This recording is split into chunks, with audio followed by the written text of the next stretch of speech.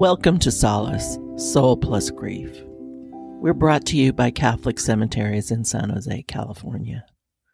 My name is Candy Lucas. The death of a loved one is a huge life transition, and we are learning it creates and affects so many other losses in our lives. So we at Catholic Cemeteries want to offer you this place to grieve and find where God's moving in your life as you grieve. Each week, we take a new scripture or reflection and seek to find a quiet place in our hearts together to contemplate our losses, honor our loved ones, remember God's place in our hearts, and seek to make a continuing connection with those we've lost. We want to find that space where God is moving with us in our grief, that space where mourning can be transformed to comfort, a place where our hearts might be reopened and begin to mend, a place where tears can flow.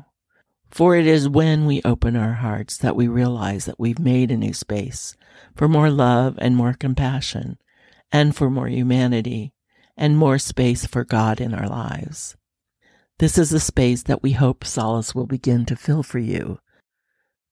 Please join us if you are suffering or just want to spend more time having God move with you in your grief. You are always welcome here in our circle of healing, love, and support.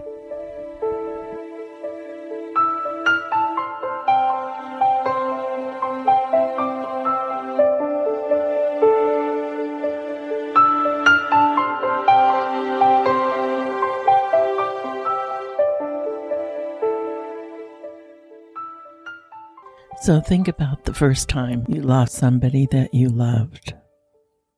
Think about your reaction, what it did to your heart. Think about all the other emotions that you experienced. Disorientation, fear, aloneness. You expected the sadness, but you didn't expect these other emotions. And you didn't expect to be so disoriented. Remember, it influences our reaction to the death, this manner of dying. If it's been a long illness, you might have practiced what this day would be like. You might have made an emotional rehearsal for what it would feel like, and then it feels nothing like that. It's so disorienting.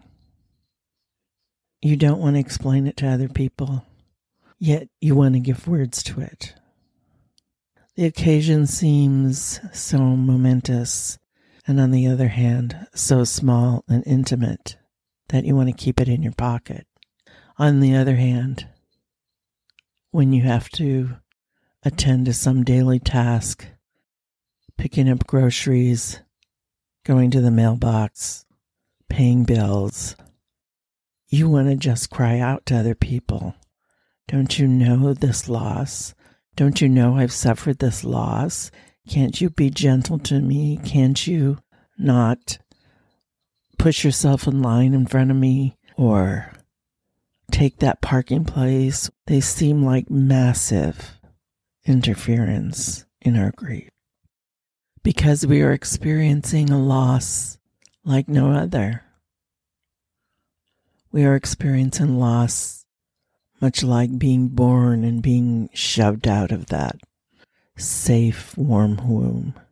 We are experiencing what it is to be in the world without that person that we care so much about, without that person that's become our other half, or our favorite son, or our parent,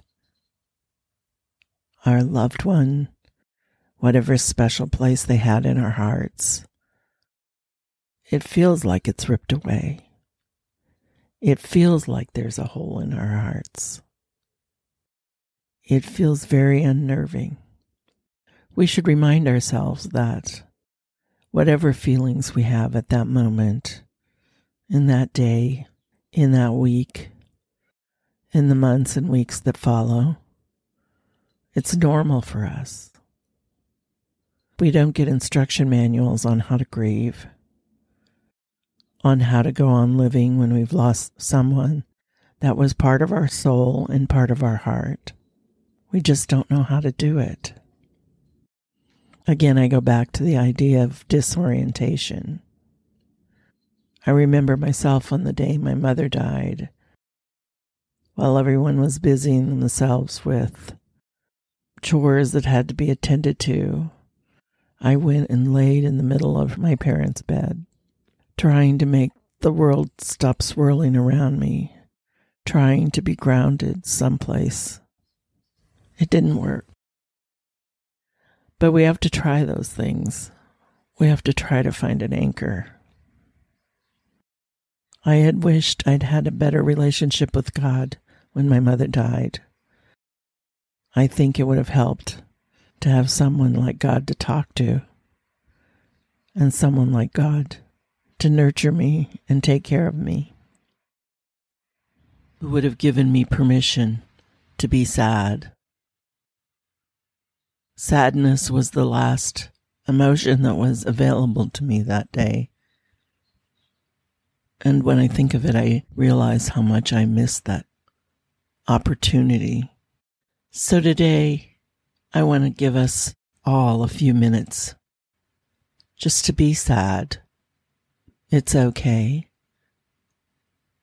It's one of those healing emotions. So let's take the next couple of minutes and listen to an Irish folk song that just allows us a moment to be sad. Oh, all the money that e'er I had, I spent it in good company, and all the harm that e'er I've done, alas, it was to none but me. And all I've done for want of wit, to memory now I can't recall. So fill to me the parting glass. Good night and joy be with you all. Oh, all the comrades that e'er I've had are sorry for my going away, and all the sweethearts that e'er I've had would wish me one more day to stay. But since it falls unto my lot that I should rise and you should not, I'll gently rise and I'll softly call. Good night and joy be with you all. Good night and joy be with you all.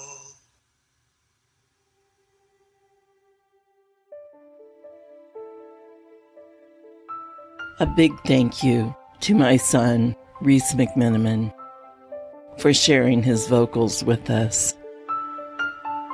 I love you. That brings to a close another episode. A new one drops every Friday and is available on Google Podcasts, Amazon Music, Spotify, and the Facebook pages of Gate of Heaven Cemetery in Los Altos, California, or Calvary Cemetery in San Jose, California. I am Candy Lucas, the aftercare coordinator for Catholic Cemeteries, a spiritual director and palliative care chaplain. You can reach us at the email or phone number in the show notes. We welcome suggestions for future episodes, or reach out to us for one-on-one spiritual direction, either individually or as a family as you travel through grief. Stay safe, Be gentle with yourself and travel with God. Vaya con Dios.